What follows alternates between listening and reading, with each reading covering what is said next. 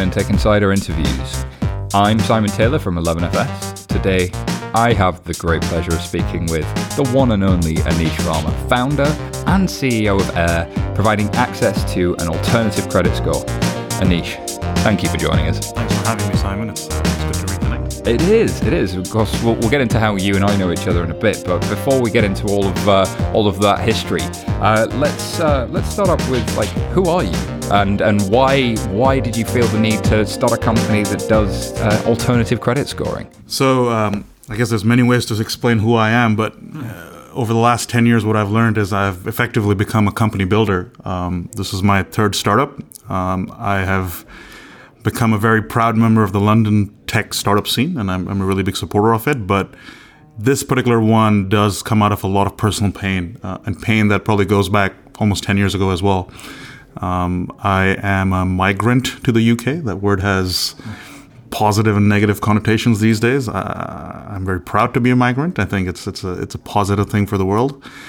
And in my case, I found myself to be a new person for the financial system, and that system just didn't know what to do with me. It was like a wave hitting a hard cliff and just getting bounced back. But you'd worked in, was it Canada or was it the US before? And you'd worked at some impressive organizations. Yeah, and the joke is I used to work at a bank in New York, and the bank had moved me here.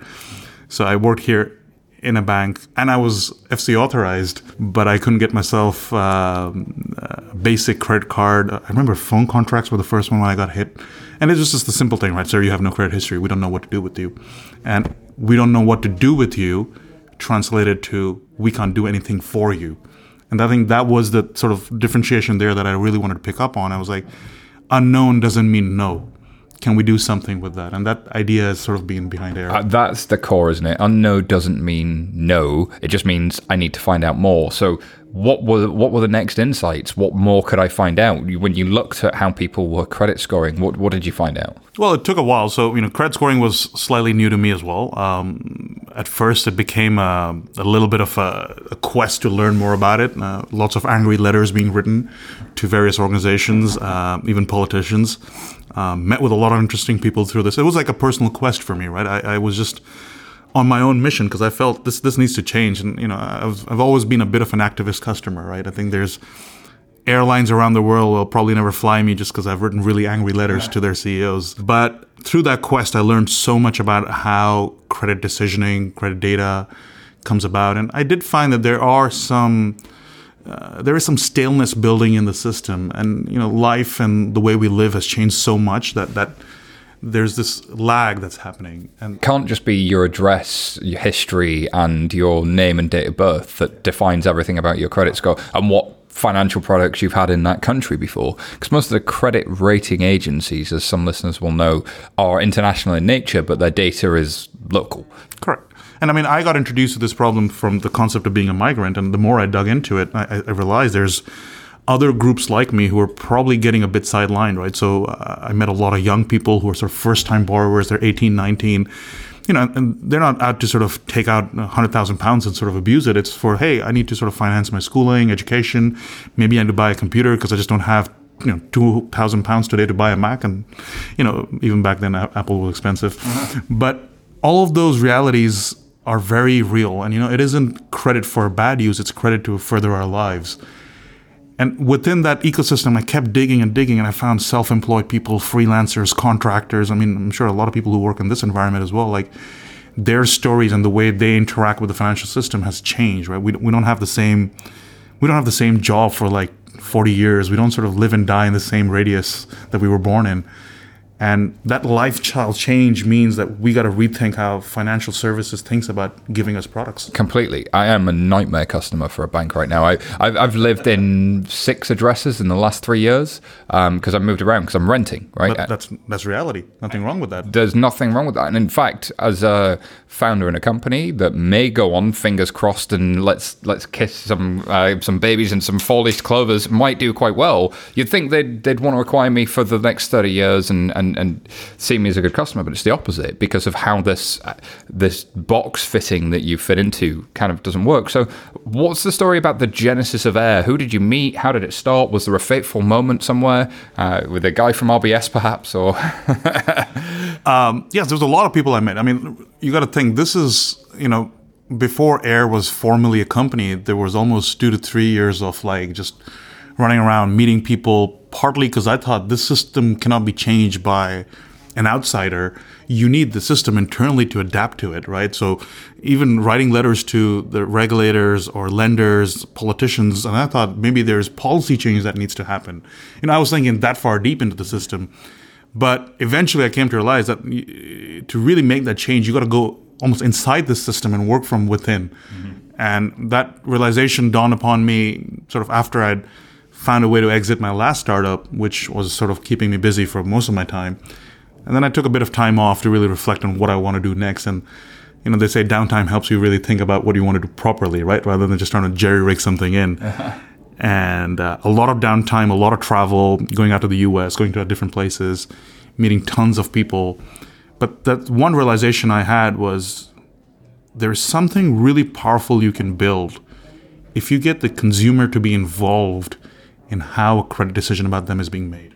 Okay, what do you mean by that? Yeah, and it was an interesting concept which people mocked me for, honestly, early on, because in many ways the concept of making a decision about your credit outcome or your loan application was always seen to be this thing that the bank is doing. Consumers almost cut out from that equation. And that's an interesting reality, but if you were to redesign it with all the knowledge we have of what happens today with direct connectivity, smartphones, consumers being able to participate as decisions are being done, you wouldn't design it that way. You would almost say, okay, there's more data, more context I can get from the consumer. Can that help me evaluate their process or their application in a much more richer, intelligent way? So I love this idea that as somebody's going through an application process, there's a certain point at which the answer is, oh, I don't know. And the insight to me from you guys at Aire is, okay, let's ask them some more questions. Yes. If you don't know, who do you go back to? You go back to the source. Yeah. And the source is the consumer. Nobody knows more about you than you. What a crazy idea. Right? It's like, imagine writing your CVs for a job application. Do you trust somebody else to write your CV before you apply for a job? No, you write it. And I know there's areas in which I think people sort of will curious about. It's like, okay, people will embellish their CV and people will write things which are a bit more. And, there's ways around that. There's actually techniques, and sort of some of the work and research we've been doing is around how do you form good sort of process around validating and verifying the data that comes in via the consumer. But that data is so rich, so relevant, so deep that the decisions that we're able to now help lenders make are way better than most of the traditional decisions that we're reaching. So you're making different decisions. So then let's just define Aire, the company as it exists today, because you'd kind of gone on this journey. You'd had the personal frustration. You'd seen other people had that frustration. You found you could ask more questions. So what's Aire become? What is it now? So our mission stays very much the same, right? We're so driven by this mission. It's almost sort of the filter that defines everything. And we believe there's a better world that exists out there in terms of how consumers engage with credit, as long as they get to engage with the lenders directly as well. Mm-hmm.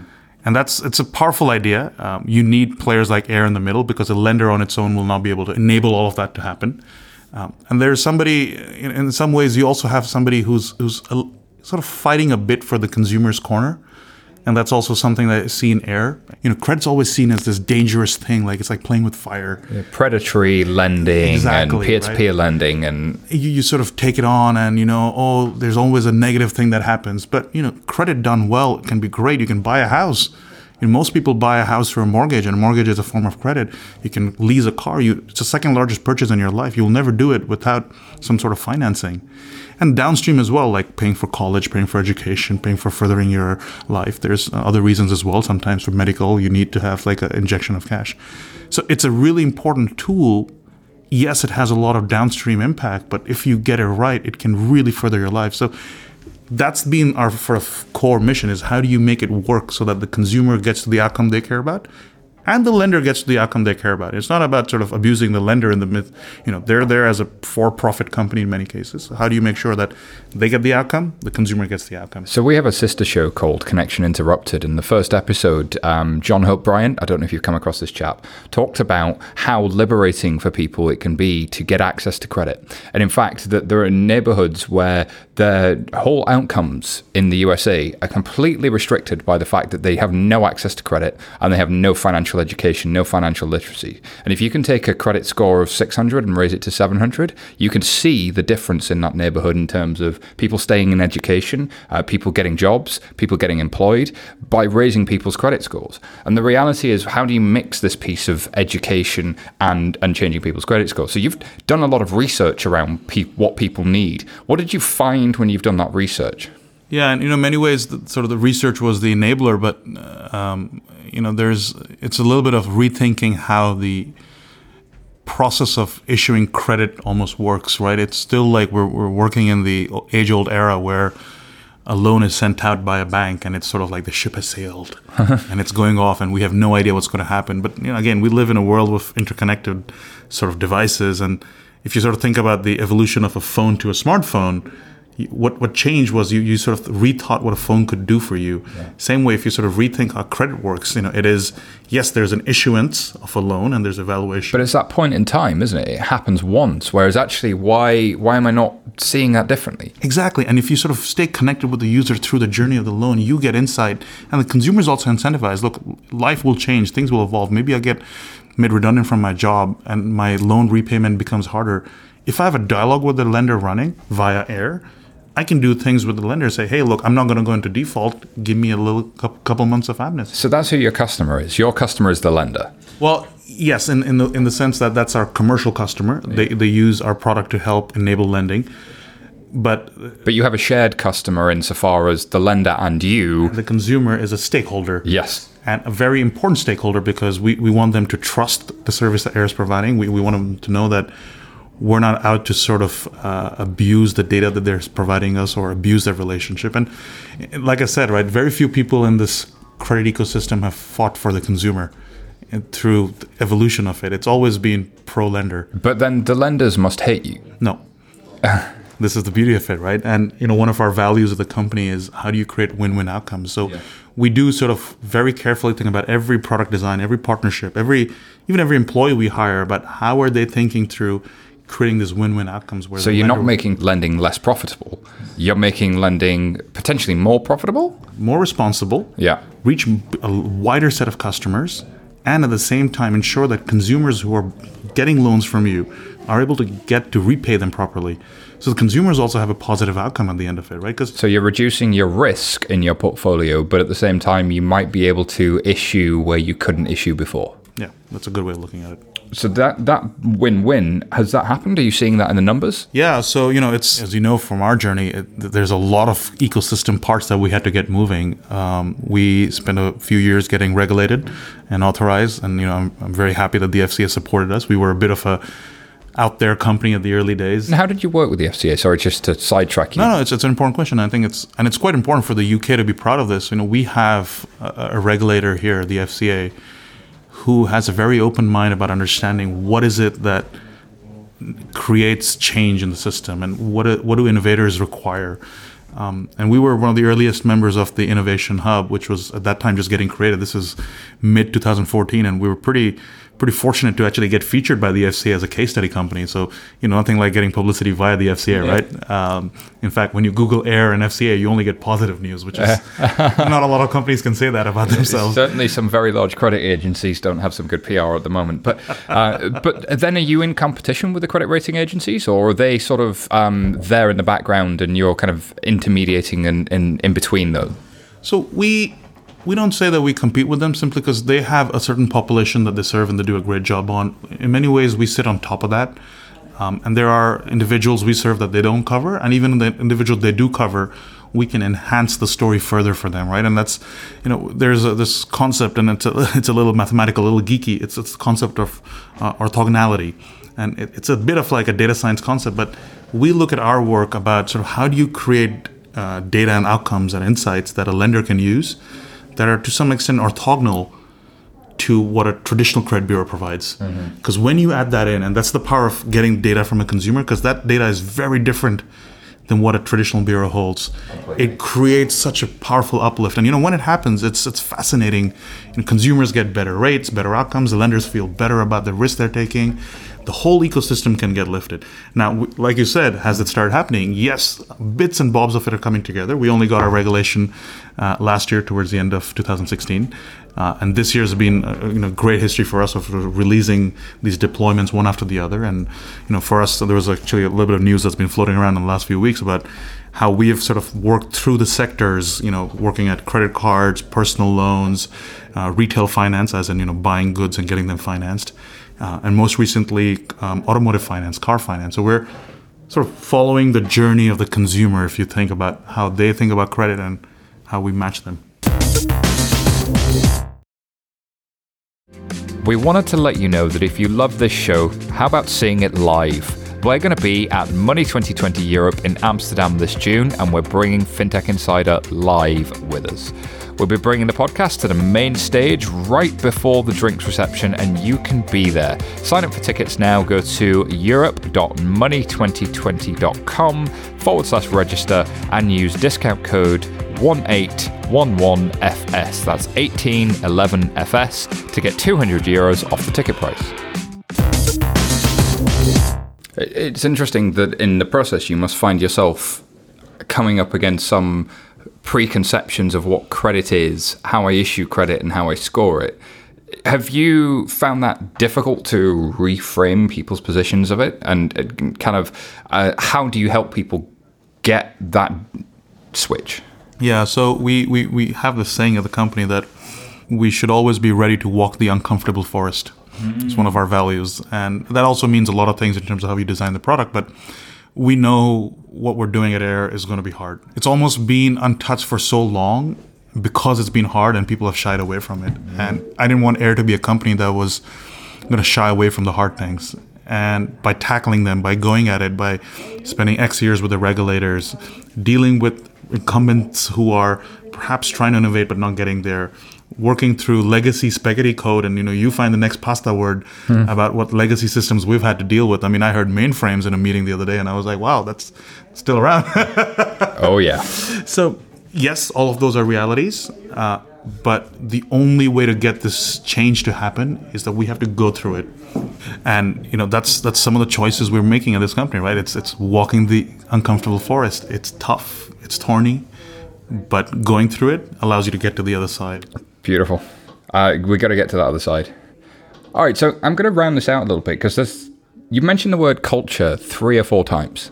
And look, I'm founder of a startup, subject that preoccupies me almost constantly. How did you come to your culture? How was that forged? And there's a really interesting line on your website that says that our culture at Aire places a strong emphasis on experimenting and the scientific process. How does that work? Yeah, and culture is a word that also gets abused a lot these days, sadly. So, like I said, this is my 3rd startup, and I'm almost embarrassed and ashamed to say this out loud. I didn't get this right at my first 2. And we suffered as a result. We were mediocre companies at best. And I took time off. I thought a lot about this. It's just one of those things I was like, where do we get it wrong? And in that time off, I realized, when it comes to people and culture, those are some of the most, unshakable foundations of a company. And if you don't get them right, you will always at best build a mediocre company. And for us, it became so ingrained in sort of not just, this add-on we have from hey, we do culture well. It's also in how we think about product, partners, data, ethics. Why are we going to look at a certain algorithm? Why do you look at a certain technique? We almost use our culture as a filter for all these things. And it's, for Aire as our product and the journey we're on, that idea that we have can only be reached if we really stay true to our culture. So we, you can probably see a bit of this in sort of speak on the website, but also in our hiring process. It's almost like, people say this, that, we hire for fit and all that, but we genuinely focus on fit and mission. I always find that there's a cargo cult of certain things that people think they're supposed to do. They want credit for stuff they're supposed to do, right? So it's like, yeah, we hire for fit. But do you though? Yeah, we trust the customer and we listen to them. Do you though? What does that look like in reality? Like, break that into tactics for me. So, we have actually published our entire hiring process online. Again, if you tell the consumer or the user coming in what they're going to get, they'll be a lot more informed. But let's look at how it manifests itself, right? So often you'll have a great candidate in front of you, this data scientist with tons of patents against their name and all the technical buzzwords. But if it doesn't fit, are you going to make that decision when you're so understaffed to still go ahead and make that hiring choice and say, oh, we will be able to adjust him or her in there? Or will you walk the uncomfortable forest and say, no, this person doesn't align with our culture and values. We're still going to say no, even though the backlog is flowing out of control and we need a person tomorrow, or we needed a person last night, in fact. Right? That's really when, it's really being tested. It's those hard choices choices. I could get somebody in there that could solve that problem for me, but they're damaging my culture. Correct. And we care about it so much, and we've been through the pain on the other side, that we will make those choices. Same down the stream, right? So you look at partnerships. We are very picky with the kind of lenders we partner with. In fact, we say no explicitly, it's on the website as well, to any, payday lender or sort of high-cost short-term credit providers, because we just don't think that's a form of credit that consumers need. And that's, as a venture-backed company, you should be focused on commercial outcome, which is obviously needed. But we've taken the hard choice and said, no, those are commercial outcomes we don't want to be chasing, and we will perhaps wait longer to work with the right kind of mainstream lenders. Again, data, ethics. I'm sure there's data patterns out there that we could use that could improve your credit outcome. But are they the right things to do from an ethics? Are they damaging my privacy? Are you looking into something that might be damaging for me in the long term? Like, what's in my best interests? Correct. And for us, culture becomes that filter that says, no in the product, no in the partnerships, no in the data. Everything has to filter through that. So for us, it's like almost at the root of the why this company exists, that we have sort of stitched in the culture there. And I'm really proud the team's there. They get it. We check each other out on things. It's really, we're holding the fort really well on that so far. And I hope the public that's listening out there can keep us honest about it too. I love that. So before I let you go, I'm going to ask a few questions I ask everybody, because we get great founders like you in now and then. And when you've done 3 startups and you've learned the lessons along the way, there's a couple of things, I guess, that you pick up some tips and tricks of the way things get done. So how do you maintain productivity? It's a hard one, obviously. Yes, there's n number of things to do, and there's definitely not n number of hours in the day. Like I said, you're always under-resourced. We're always in the market trying to hire people, and the challenge, I think, is it goes back to the why, right? And I think if a company really understands what it's trying to do, every piece of work or task that spins out of that, if a person sitting there can align themselves to thinking, if I'm doing X, is that helping the mission move forward? And as a filter, it starts helping really remove unnecessary tasks. So, a lot of productivity challenge is also about focus and not having distractions take away your time. Yeah.